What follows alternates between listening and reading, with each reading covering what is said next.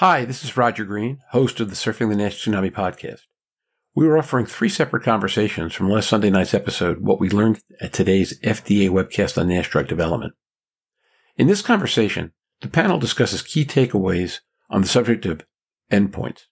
The panelists, Stephen Harrison, Nal Abdel-Malek, Naeem Alkhouri, Akero Therapeutics Chief Development Officer Kitty Yale, Louise Campbell, and I, focus on the significant portion of the webcast that addressed endpoint issues, including the emerging role of digital pathology, confirmation of the existing endpoint goalposts, and a clear statement on the importance of risk-benefit ratio. Sit back, listen, enjoy, learn. Drug developers, investors, researchers, and corporate executives wrestle weekly to understand what is happening in commercial development of NASH medications. Join hepatology researcher and key opinion leader Stephen Harrison, patient advocate Donna Cryer, liver wellness advocate Louise Campbell, and forecasting and pricing guru Roger Green as they discuss the issues affecting the evolving NASH market from their own unique perspectives on the Surfing the NASH Tsunami podcast. So I want to start on surrogate efficacy endpoints that have been acknowledged by FDA as reasonably likely to predict clinical benefit. And what I'm hoping is that somebody on the panel will take 2 or 3 minutes and summarize, maybe a little more if you need it, and summarize what you heard on that point that you find likely to be most relevant to the listeners of this podcast. Doctors, KOLs, investors, execs. I think what I heard is that in preclinical NASH, the agency is willing to accept an improvement in liver histology, as they've already defined in the guidance, and that the liver biopsy is the surrogate based on the existing research and data that we have that demonstrates that an improvement predominantly in NASH as a predictor of fibrosis or fibrosis as a predictor of clinical outcomes, histology will be the predictor of improved outcomes in patients with NASH. What we didn't hear is any other surrogate. We heard, or at least I heard, that in very early phase clinical trials, phase 1 or early phase 2, maybe even 2B, that surrogates could be utilized as in case ascertainment, maybe in early markers of efficacy, but in preclinical NASH, that an improvement in histology ultimately is going to be what they will stand behind as in their guidance for an improvement in clinical outcomes in NASH. Hey, this is Stephen. So you're right, Manal. I do think there was some beating around the bush, if you will, and I use that term because the agency was very careful in their wording. I heard lots of ums as they were trying to choose the right words. Joe Turner, he's very cautious in his wording and phrasing of what's happening. Frank, a little bit more straightforward, but still they get a lot of questions. I think one of the comments Frank made was, we're getting hundreds of questions, many of those on the non-invasive testing parameters. And what they kept coming back to is we're scientists here, we analyze data, and based on data, we make decisions. And that applies to artificial intelligence. That comment was clearly made. And then the comment about utilization of other non-invasive tests. So what I heard was continue to collect data, continue to get data in early phase, late phase 2B, and in 3, so that the composition of all of that data we can begin to synthesize, and you can begin to synthesize, and you can publish, and we can analyze, and hopefully we get to the point where we can use non-invasive tests as a surrogate. What I was hoping they would do, and I wrote the question and didn't get an answer to it, was what does that look like pragmatically? We're at a surrogate endpoint that's histopathology today. Is within a year, do we think we can have AI to supplement and augment semi-quantitative assessment of the NAS components and fibrosis, and then transition to an AI endpoint, and then look at NITs based off AI data and transition then to NITs? That's what I really think is going to happen, because trying to compare an NIT to a semi-quantitative assessment is ridiculous. And I think it's going to be much easier to do that with a fully quantitative assessment of all these parameters. But I didn't hear that. I heard what I've always heard, which is collect data, show us data, we'll analyze the data. But I really think we're the ones that are going to have to collect and analyze the data and show them the roadmap to how we get this done. And I think the more we show them that, there will finally begin to be consensus. I really think that's exactly what's happened with digital pathology. I mean, how many times have we brought it forward? Now we have data. We're seeing pathologists come online with this as more and more trials are coming online. That movement has reached a crescendo to where now they say, okay. And I think that's really the path forward on a lot of these individual pragmatic steps that will help us get to an NIT endpoint. But it's gonna take time. I think based on what I heard today, we're still years away from an NIT as a surrogate. I think the good thing about the endpoints was there's been a lot of speculation whether the FDA are moving the goalposts and whether the guidances weren't going to be able to be utilized as written for histology endpoints. And so getting that clarity today that the endpoints will remain, the endpoint is helpful for the wider community because people were concerned that there was something that was maybe going to change there. So I think the clarification that that's not changed is helpful. But I think what becomes harder to fully interpret is this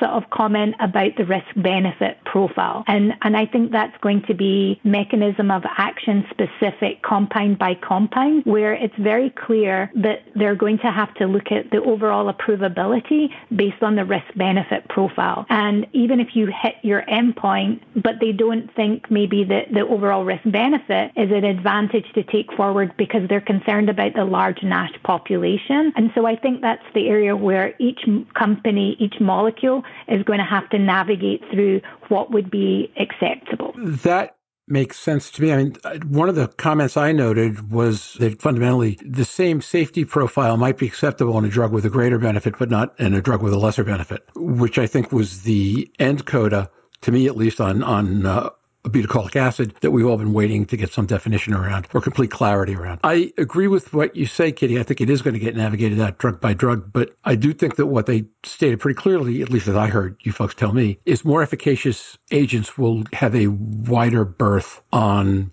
certainly side effect issues, if not major safety issues. That's exactly what I heard. And really the summary for me is the view worth the climb? Is the juice worth the squeeze? I mean, at the end of the day, if you're hitting it out of the park on efficacy, willing to accept some adverse events or mild safety issues. On the other hand, if you're marginally effective and you come with some adverse events, that's going to be looked at with scrutiny. So that was a good pickup, Roger. Thanks for bringing that up. Thank you, Stephen. Anybody else have any, on the surrogate and efficacy endpoint, other issues, comments? The bar is getting higher and higher for NITs and, biomarkers. 20 years ago, all you needed was a hypothesis, and you have your biomarker, you have, your disease cohort, you have your control, and you showed that there is a difference, and you publish, and that was, your biomarker. And that led to many issues, including the fact that we have, hundreds of biomarkers that are not, utilized in clinic because they really don't stand the test of time. I think we've had issues related to understanding also the effect of disease prevalence on positive predictive value, negative predictive value. I think, now you need to have your initial cohort, you need to do internal validation, external validation, multiple cohorts. It got too complicated. I think this is good and it's good for science, and we don't want to have more biomarkers that we never utilized in real life, but the bar is just higher now, and this is, what's taking us so long. And then we have the issues with biopsy, and you're comparing to an imperfect gold standard. One thing I noticed was that they encourage having two pathologists, and I can tell you from some of the trials that we're conducting that use two pathologists, if you have them read the slides separately and score the NAFLD activity score and, give a grade for ballooning, inflammation, steatosis, and then the stage of fibrosis, and then have them compare, that they only actually agree on all of these in about 1/3 of the time. So the rest of the readings, they have to do it together and then come up with the consensus. So even having two pathologists is really not going to resolve the issues related to biopsy. The fact that even the same pathologist can read the same slide differently after a few weeks between the beginning of the trial and the end of the trial, it is, disheartening for me that we still need the biopsy, but I agree that we don't have anything to replace biopsy today. I think I agree with both you and Stephen. I think Stephen's got good insight in the fact that the artificial intelligence platforms for the pathology are going to help us back into more sensitive NITs for performance. And on the same note, while it seems like the bar is higher, I'm not sure that it really is. And I don't know that the goalpost has shifted. I think the FDA has had its same stand. It's one thing to have a biomarker for case detection or case finding of a disease entity. And it's another thing to use such markers when balancing out risk-benefit ratios for therapeutics and looking at their performance over time. And what I heard resonate very clearly by the FDA is data. Show us the data. We're happy to weigh the data. We want you to generate the data. We want you to show us how this is pertinent for the disease, the therapeutic target, and its performance. And what I also heard is they're not going to dictate how or who we do this. They're not going to dictate who looks at pathology. They're not going to dictate how it's assessed. They're not going to tell us one pathologist, two pathologists, committee pathologists. They want to engage in dialogue. They want to see progress. But the reality is we are still in our infancy of still building data and trying to do it fast enough. And because I think of the risk-benefit ratio for a very large cohort of patients who are going to be receiving these therapeutics, we're not talking this is an orphan disease and an orphan drug. We're talking a very prevalent disease and potential large population-based safety and efficacy risk balance ratios, then I think there is some prudency being weighed. But, speaking of data, Manal, I would like to see the data that shows that resolution of NASH leads to any improvement in outcomes. The FDA has no data. And where's the data that any therapeutic, if you improve fibrosis by one stage, that you improve outcome? It's not there yet. So I feel like, they're asking for data and they want to be scientific, but sometimes when they're pressed to make a decision and move forward with an approval path, they just take what they have. I think now they have histology and they're sticking by it. But it's really not very clear cut. What we have today is actually driven by real data. It's more like, we think on the initial biopsy that the fibrosis stage is the most important prognostic factor. So therefore, we think if you go from F3 to F2, it's going to be associated with improved outcome. But we still don't have that data. I heard very similar to what everybody else heard there. The surrogate could be decided by the sponsor, but that the FDA welcomed the discussion as to what surrogate endpoints you were going to manage. And I think for me, risk-benefit ratio, I'd like to see what the threshold is. We know that the risk-benefit for having a liver biopsy and the difficulty that patients have with that and some of the outcomes of the liver biopsy and also failed liver biopsy. So I'd certainly like to see a threshold for the outcomes of trials to be certainly significantly better than the risk-benefit ratio of having a biopsy. So keeping NITs, keeping biomarkers in and strengthening the data that we're getting from them, I would like to see the sponsors discuss those heavily with the FDA. Louise or Kitty or anybody else, but this is a quote from the UK, which is why I'm inviting you. If I get this quote too dreadfully wrong, please correct me, but I think Churchill is reputed to have said something like democracy being the worst system there is except for all the others. Does that kind of resonate? Without waiting for an answer, I'll go on and say that was what I thought these folks were saying about biopsy today. I don't think they showed any affection for it, but I think what they said was they don't have an answer they like better yet, which is why they keep asking for data, because data is the place wherein a better answer is likely to come out.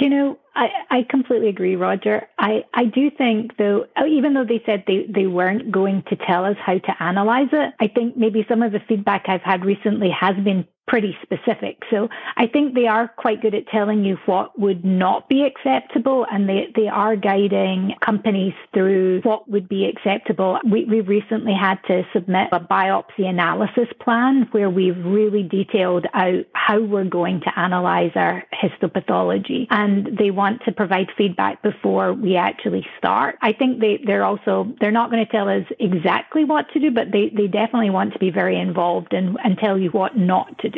Sounds right. Sounds like the agency. Okay, so before we move on to the next topic, any other comments, questions, closing points anybody would like to make? I do have two other things that I think were worth discussion. One was the histopath adjudication process. And I like the fact that it was stated that they are not defining a particular way it has to be done. They're willing to listen to what makes sense. And I think that's That's actually a step forward. They list in their white paper 2 or 3 pathologists. I don't personally like the 3 pathologist pathway. I'm more of a 2 pathologist guy, where I would like to have the slides. I would like for the 2 pathologists to come together, harmonize the readings, what they would call a stage 3. Is it one bridge, multiple bridges? How you define a classic balloon to hepatocyte. What do you say is 1A versus 1B, 1C? And then they go and read independently. They come up with their own read between baseline and end of study. And where they agree, great. Where they disagree, they come together again. Again, this is the beauty of Digital Path. They can do that from the comfort of their own home, or if you're Pierre Bedoza, from your sailboat in the Mediterranean. And you adjudicate those differences, and whatever score you agree to is the one that you go with. And I haven't seen where that has been met with a negative reception. So there are multiple ways to skin the cat. I think we just need to get better at trying to adjudicate the issues with intra-observer variability and the placebo response rate, as Naeem mentioned earlier. And I think that door is open to several different options. So I think that's maybe worthy of a discussion as well. Stephen, I'm completely in agreement with you that I'm in favor of 2 pathologists, but the third just seems to me that it would introduce sort of more variability, because you're going to have a third read. And so the way I had kind of interpreted that was maybe the third person is basically purely an adjudicator. They have to actually side with one reader or the other, and they become the final vote. But I certainly don't think you want a third reader involved. It doesn't seem to be that would be helpful in any regard. Yeah, that's the way I would interpret the third reader as well. And when you poll the proverbial pathology audience for that, they all, to a person, at least to me, say, who made the third pathologist God? At which point did the third pathologist have the command authority to overrule one versus the other? And that's why I fall back to just get them in the same room, look at it, talk it over, come to a consensus, and move forward. We hope you've enjoyed this recording. If you have any questions or comments about the content of this conversation or the entire episode, please send an email to questions@surfingnash.com. We are releasing 2 more conversations from this episode. We will also be releasing post-event interviews with our friends Professor Jorn Schattenberg of the University of Mainz and Jen Fitt, head of Global Diagnostics, Sunil Haas, Maine. Each covers different ground than we did in the podcast itself. I recommend both highly. We will release our next episode, #Real Talk on Clinical Trial Design and Execution, on Thursday, February 12th. I hope you will join us for the interviews with Jorn and Sunil, and then for the next episode as well. Stay safe and see you on the podcast. Bye-bye now. You've been listening to the Surfing the Nash Tsunami podcast. Have any questions for the surfers? You can send them to surfingnash.com, and we will answer on the podcast or the website. Thanks for listening. See you next week on the podcast.